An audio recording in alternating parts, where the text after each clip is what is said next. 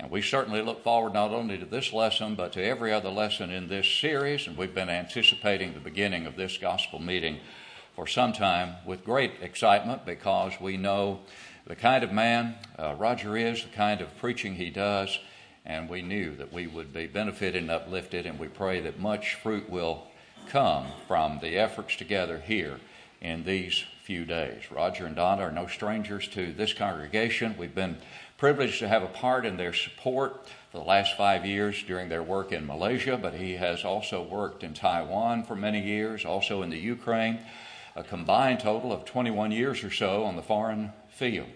And he is a diligent worker. I told some recently that I get a little tired just reading his reports. It just kind of wears me out. He is that hard a worker. When you read the work that Roger has been engaged in and is engaged in, you are truly impressed with the dedication that both he and Donna bring to the work of the Lord. They are blessed with 3 children and 12 grandchildren, and one of their grandchildren is with us today, with them, Noah, who is the youngest of Chad and Reagan Dolahite. Reagan is the Campbell's daughter, and Chad, a very fine gospel preacher, preaches for the Bremen congregation in Bremen, Georgia. And we're glad that Noah, their youngest, is with the Campbells today. Roger has been preaching for 35 years or so, and we appreciate so much the work, as we said, that he has done. We will not take more of his time, but we look forward to hearing the great lesson today on the greatest life ever lived. Brother Roger Campbell.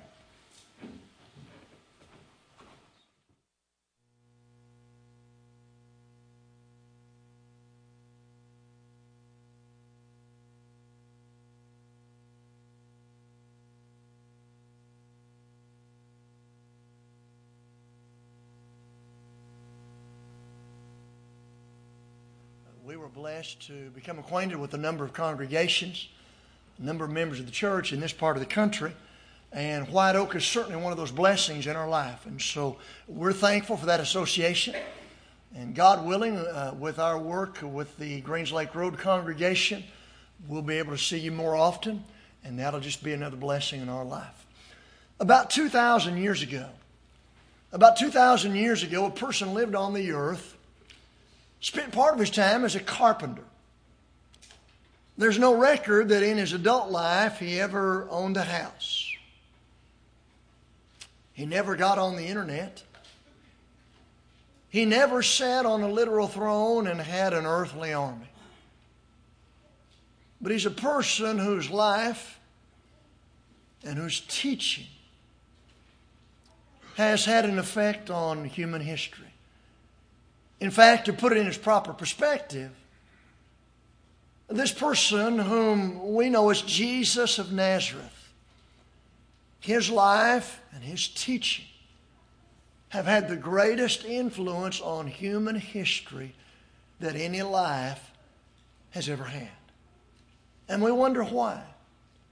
What's so special about Jesus? This morning in our Bible class, we talked about the greatest book ever written, the Bible. The Bible's the greatest book because it came from God. The Bible's the greatest book because it answers man's greatest questions. The Bible's the greatest book because it gives us the greatest news. And now then, part of that good news for all mankind is a message about the greatest life ever lived. Why is it that the life of Jesus was the greatest life ever lived? And what lessons can I learn from that life? And what blessings can there be in my life as I examine the way Jesus lived his life? Our lesson this morning is quite straightforward. It's quite basic. And even though the things about which we'll be speaking are matters which a number in this assembly have known, well, for 2 centuries. You knew it in the 20th century, and you know it in the 21st century. But even though we've known these things perhaps for a long time, it's always good to have reminders. And it's always good to discuss Bible subjects.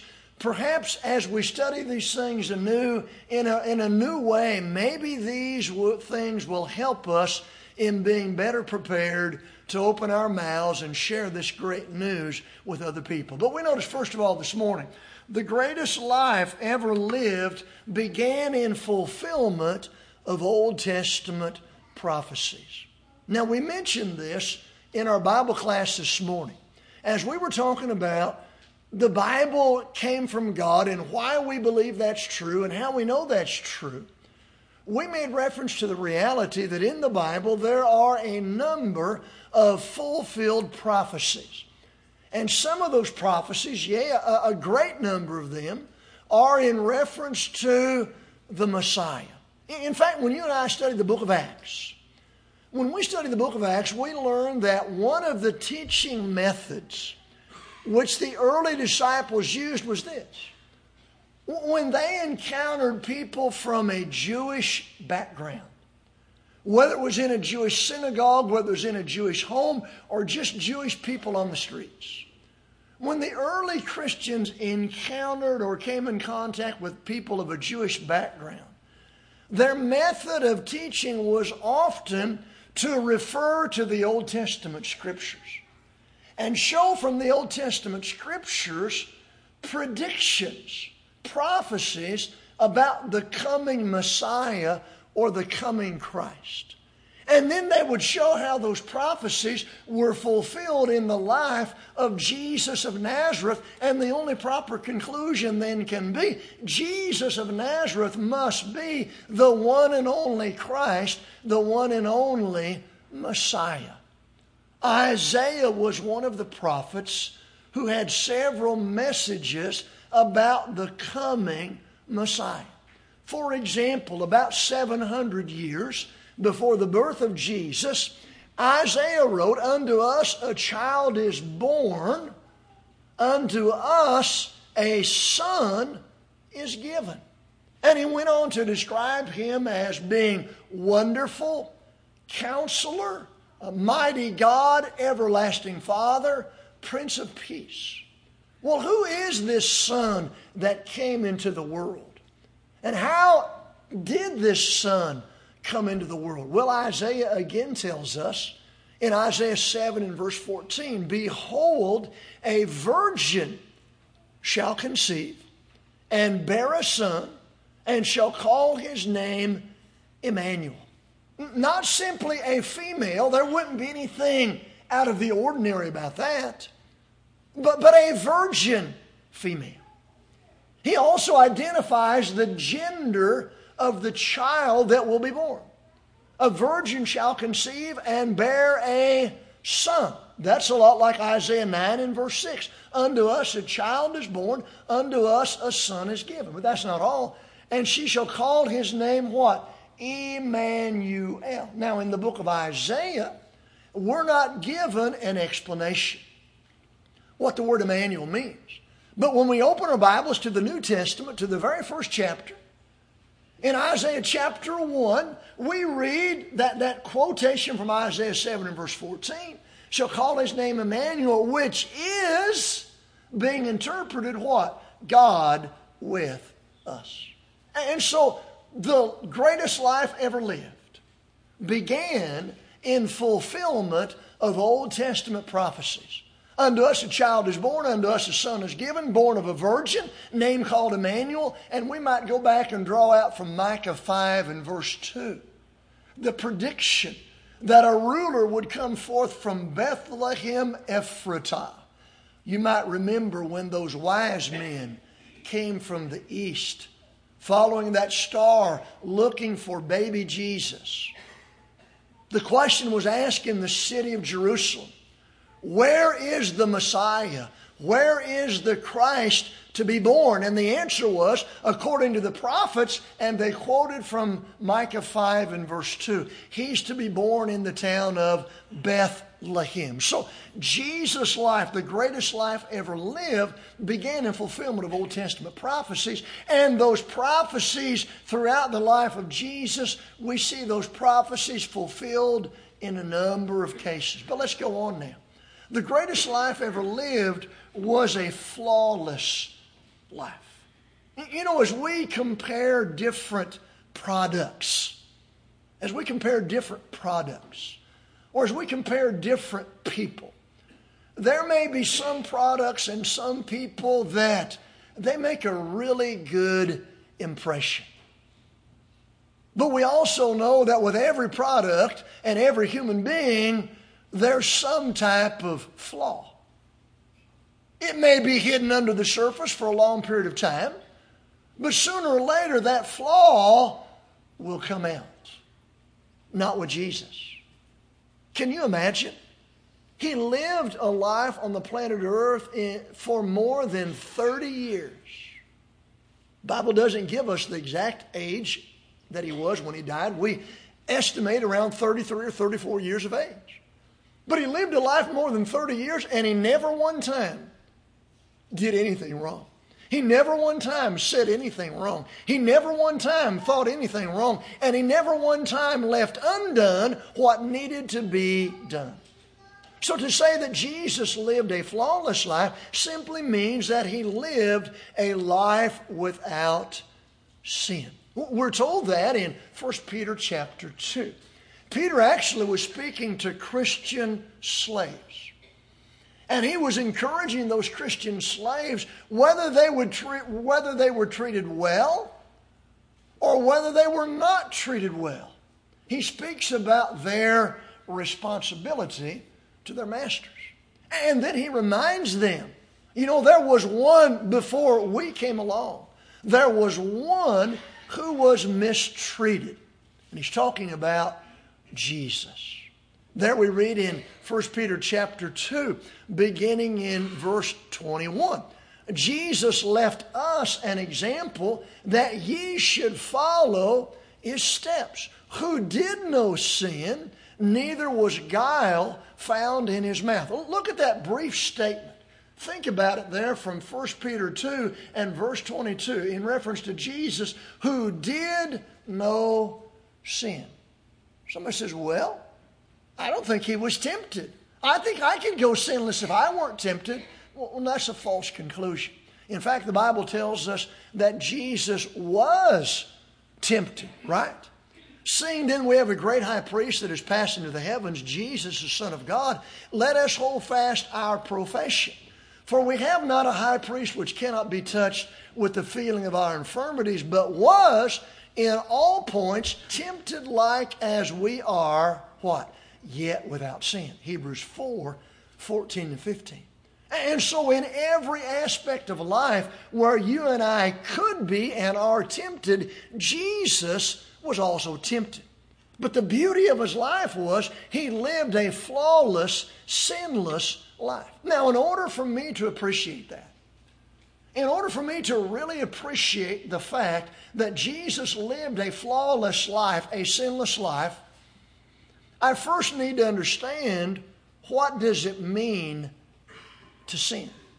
And the Bible gives us this description or definition in 1 John 3 and verse 4. Sin is lawlessness, or sin is transgression of the law. Sin is missing the mark. God has set the standard with his word, and when humans do not comply with the message of this word, that's called sin. And so for the Bible to declare that Jesus lived his entire life without ever committing sin, that simply means that Jesus lived his entire life without breaking God's law. Somebody says, well, that's impressive, but is it really that big a deal? It is that big a deal, and here's the reason.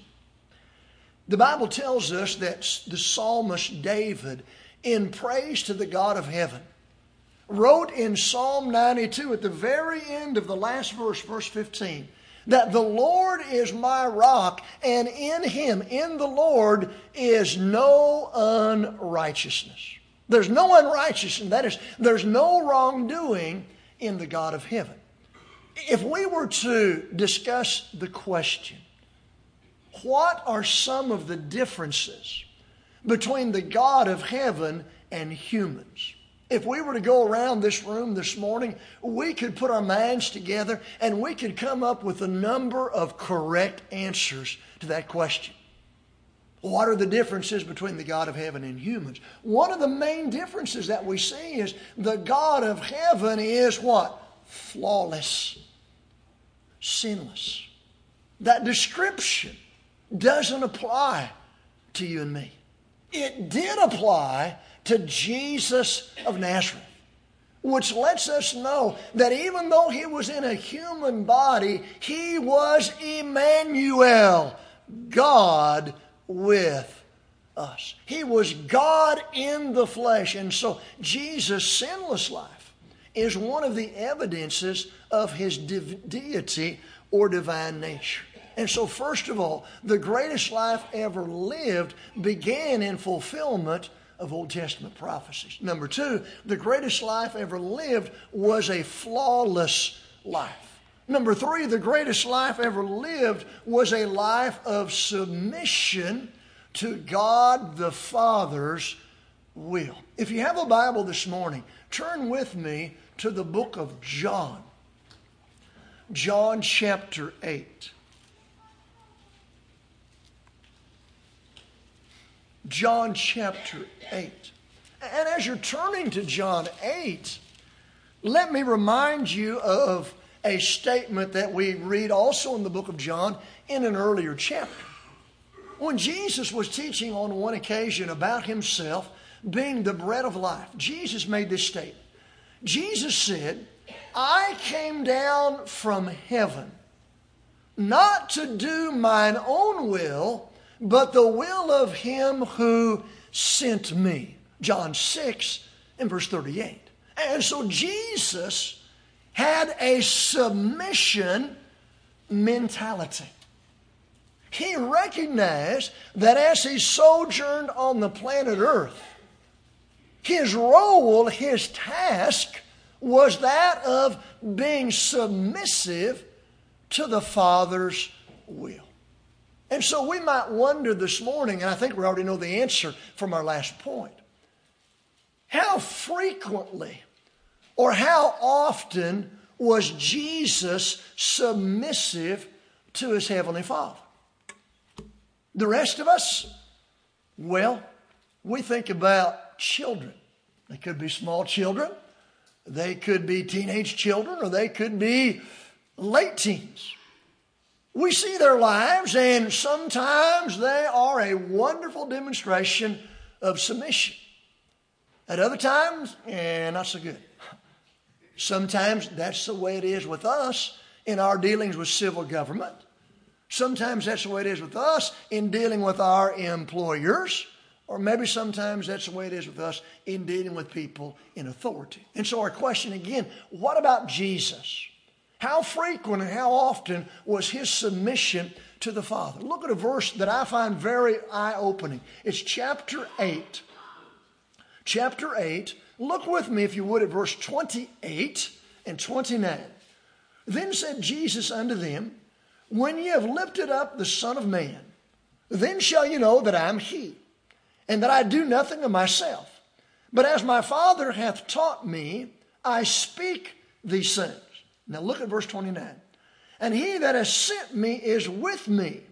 The Father hath not left me alone, for I do always those things that please him.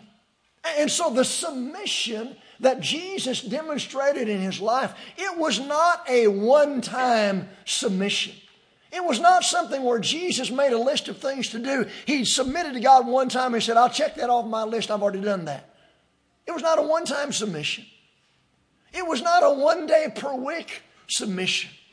It was not when I'm in the mood submission. It was not when everybody around me is submitting submission. Rather, as we read in verse 28, the Father was with Jesus because Jesus obeyed him or did always those things that please the Father. You and I need to try to imitate that type of submission. We understand, and God understands, that we're not going to live a flawless life. We have a Savior. We have an advocate with the Father. And when we sin, the Bible says in 1 John 2 and verse 1, we have an advocate with the Father. So God has made arrangements for our sins, but still we are, to the best of our abilities, try to emulate or imitate the submissiveness of Jesus. His submission was not conditional. His submission was unconditional. We think about Jesus in the Garden of Gethsemane. He took 11 apostles to that garden on the night of his betrayal. He told 8 to stay in one place. He took 3 and went a little bit further. He took John and he took James and he took Simon Peter. And then he told them to wait, and Jesus went further and he prayed. And the Bible tells us that he prayed the same thing, the same words, 3 times. And as part of that prayer in which he opened his heart to the Father, he made this request, recorded in Luke 22 and verse 42. Father, if it be thy will, let this cup pass from me. But not my will, but what? Thy will be done. So Jesus' submissiveness to the Father was not conditional. Jesus did not come up with a list and say, God, you meet this demand, you meet this demand, you meet this demand, and then we can talk about submission. No, sirree. His was a life of submission, even to the very end. That night, when he prayed to the Father, a different prayer, not the one in the garden before he got to the garden. When he prayed to the Father, we read it in John 17, he said, I have finished the works that thou gavest me to do. Oh, we can learn so much from the submissiveness of Jesus. It was unsubmissive. It was unconditional submission. It was constant submission. It was to the end submission. It was submission in all places, at all times, and with all people. But let's look fourthly this morning. The greatest life ever lived was a life of love supreme. You see, I think when I'm writing notes, I'll just call it a life of supreme love. Knock yourself out. Same thing. Love supreme or supreme love. And that love that Jesus had was like his submission in the sense that it was unconditional. It came from the heart of a servant. Jesus' love was selfless. Jesus' love was not about me, but about others. Isn't that what true love really is? Isn't that what agape is? It's not about me, it's about what's good for others. Jesus said the Son of Man came not to be ministered to, which simply means he didn't come to be served, but to minister and to give his life a ransom for many. Mark 10 and verse 45. And so Jesus had the heart of a servant, and he had a heart of love that cared about other people. Jesus made this statement on the night before he was crucified.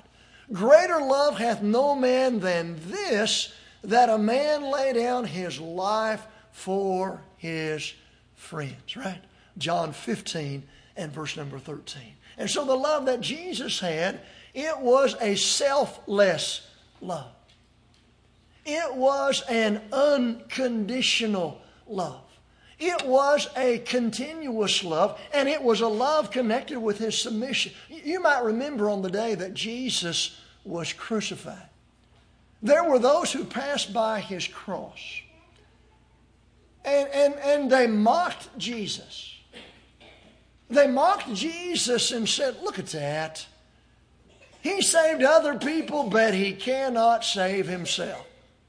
And they said, look, Jesus, if you'll just come down, we'll believe in you. All of those things said in complete mockery. You see, Jesus had already demonstrated his miraculous power. The Bible tells us in John 12 and verse 37 that Jesus did many miracles before them, but they believed not. And their statement, he saved others, himself he cannot save, well, they were totally wrong about that one. It was not a question. It was not a question, did Jesus have the power to come down from the cross? He who could walk on the water, he who could raise the dead, He who could take a little bit of food and feed 5,000 men plus women and children. He who could calm a storm by saying, peace, be still. He who could tell a lame man to take up his bed and walk. He had the power to avoid the cross, and he had the power to come down from the cross. It wasn't a question of power. It's a question of submission to the Father's will and love for lost people.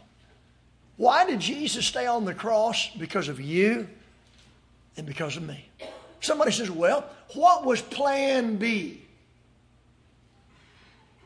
There was no plan B for man's salvation. Jesus was the Alpha and the Omega of God's plan of salvation. He was the first and the last Savior. It's going to be through Him or it's not going to happen. And that's real love. Real love that doesn't ask, what do I get out of it? But real love that asks, what's good for others? And so you and I need to do our very best in imitating that type of unconditional love, that type of selfless love, that type of sacrificial love that wants what's best for other people. You know, Jesus said, no greater love hath man than this, that a man lay down his life for his friends. Well, Jesus did that. But you know, Jesus went beyond laying down his life for his friends. Jesus laid down his life for the Roman soldiers who put him on that cross. And the Roman governor who gave the command, crucify him. And the Jewish leaders who laughed when he was crucified. Jesus died for every person. That's unconditional love. So the greatest life ever lived was a love supreme. Finally this morning, that life had to end somewhere. Jesus, when he came into the earth to live as a human, had to die as a human. He came to save humans, and so he himself became a human, and becoming a human, he had to pass through the things of life through which other humans pass. He had to physically grow from a little boy into a 12-year-old when he went with Joseph and Mary to Jerusalem and was left behind. And he had to mature socially and physically, just like the rest of us do. And his life came to an end.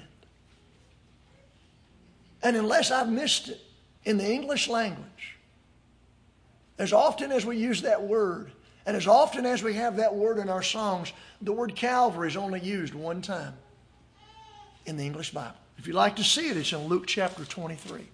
Most of the time, in the Bible, instead of having the word Calvary, we have the word Golgotha, which literally means the place of the skulls. Now, I'm going to be honest. I've not investigated. Maybe some of the newer versions don't even have the word Calvary. Well, let me say this. I've investigated, but my forgetter is working better than my remember. Okay? So I don't remember what some of those newer versions say. They may say Golgotha. But in Luke chapter 23 and verse 33, here's what the Bible says. And when they were come to the place which is called Calvary, there they crucified him, and the malefactors, one on the right hand and the other on the left. I remember as a child thinking that the word crucified or crucifixion indicated that as soon as Jesus was crucified, death resulted. Well, that's not true, is it? Crucifixion is the literal act of pounding the nails through the body and attaching the body on the cross. Now, in the case of Jesus, death came 6 hours later. For others, it could have come sooner. It could have come later. But the greatest life ever lived ended at Calvary. Why Calvary? Well, that's where the Roman officials in the territory of Judea and Jerusalem, that's where the Roman officials carried out capital punishment. You saw there in verse 33. Jesus was not the only one crucified on that day, and Jesus was not the only one crucified at Calvary. On his right hand and on his left, there were two criminals. So why was he crucified at that place? Because that's the place that the Romans used for the death penalty. Well, why is Jesus doing something with the Romans? Because the Jewish leaders, in hatred of Jesus, took Jesus on the morning of his crucifixion, early in the day, to the Roman governor by the name of Pontius Pilate. Well, why did they take Jesus there? Because they wanted to kill him. Why did they want to kill him? Because they hated him. They were jealous of him. They did not believe his claims about himself. Well, how did they get a hold of Jesus? Because Judas Iscariot turned him over. So if you look at how all of those things transpired, you see one by one the role of Judas, you see the role of the Jewish leaders, you see the role of Pontius Pilate, you see the role of the Roman soldiers who put his body on the cross. But we also look to the spiritual significance of what happened there. In the Old Testament, God told the children of Israel in the law of Moses through Moses that life is in the blood. Luke 17 and verse 10. And so in order for you and me to have spiritual life, Jesus gave his life, gave his blood, that we might have life. In 1 Peter chapter 1, near the end of that chapter, Peter's talking about redemption. And Peter reminds the Christians, we're not redeemed by gold or silver or vain conversation from our forefathers' traditions, but by the blood of Christ, who, as a lamb without blemish and without spot, right? What did he do? He gave his life for us. When you think about the animal sacrifices of the Old Testament era, those animals, they weren't guilty of sin, were they? They weren't guilty of sin. So when the Israelite people brought their animals to the priest and those sacrifices were made, those sacrifices were made on behalf of the humans who had sinned. The animals were innocent. In the same way, the Lord Jesus lived that flawless life. He was a lamb without blemish and without spot. But the Bible says that John the Baptizer said, "Behold the Lamb of God, which what? Taketh away the sin of the world." Where did he do that? At Calvary. God's justice said, somebody has to pay the price for sin. The wages of sin is death, Romans 6:23. Somebody's got to pay the price. That's what God's justice said. And God's mercy said, here is a selfless sacrifice. Jesus took our place. That through the torture and the pain and the blood that he endured, the sorry people that you and I are can be spared the horrors of hell, and at the same time can be elevated to have the hope of enjoying the delights of heaven. The greatest life ever lived began in fulfillment of Old Testament prophecies. The greatest life ever lived was a flawless life. The greatest life ever lived was a life of submission to God's will. The greatest life ever lived was a life of love supreme. And the greatest life ever lived was a life that ended at Calvary. But you know what? That's not the end of the story. Jesus gave his life on the Calvary. But when those women went on the third day, on the first day of the week, to that tomb of Jesus, what did they find? They didn't find Jesus. The tomb was not empty, and the message to the women is, ye seek Jesus of Nazareth. He is not here, for He is risen. The Bible tells us in Romans 6 and verse 9, death hath no more dominion over Him. He'll die no more. We serve the risen King of Kings and Lord of Lords. He's the first fruit from the dead, and by that coming forth from the dead, He gives you and me the hope that in the future, we too will come out of the grave, and we too will be with the Father in heaven forever and ever. The greatest life ever lived can be a blessing to your life and can be a blessing to my life if we'll accept the message of God's Word. We'll accept that message about Jesus, and we'll take that message and we'll not only accept it, but we'll believe it, we'll obey the commands given, and we'll do our best to live like Jesus wants us to live, and we'll do our best, God being our helper, to tell other people about the flawless life that ended in Calvary and the hope that we can have through the risen Son of the living God. Maybe you're here today and you believe that Jesus is the Son of God, but you've been waiting. Don't wait any longer. If you know that Jesus is the Son of God and you're ready to lay aside your sins in repentance, and you're ready to confess Jesus courageously and ready to be immersed in water, today the blood of Jesus will wash away your sins. God will add your name to the book of life, and God will never look back on your past life. Or maybe you're today and you need the prayers of the saints as a child of God. It's God's invitation. If it's convenient, would you stand as we sing together?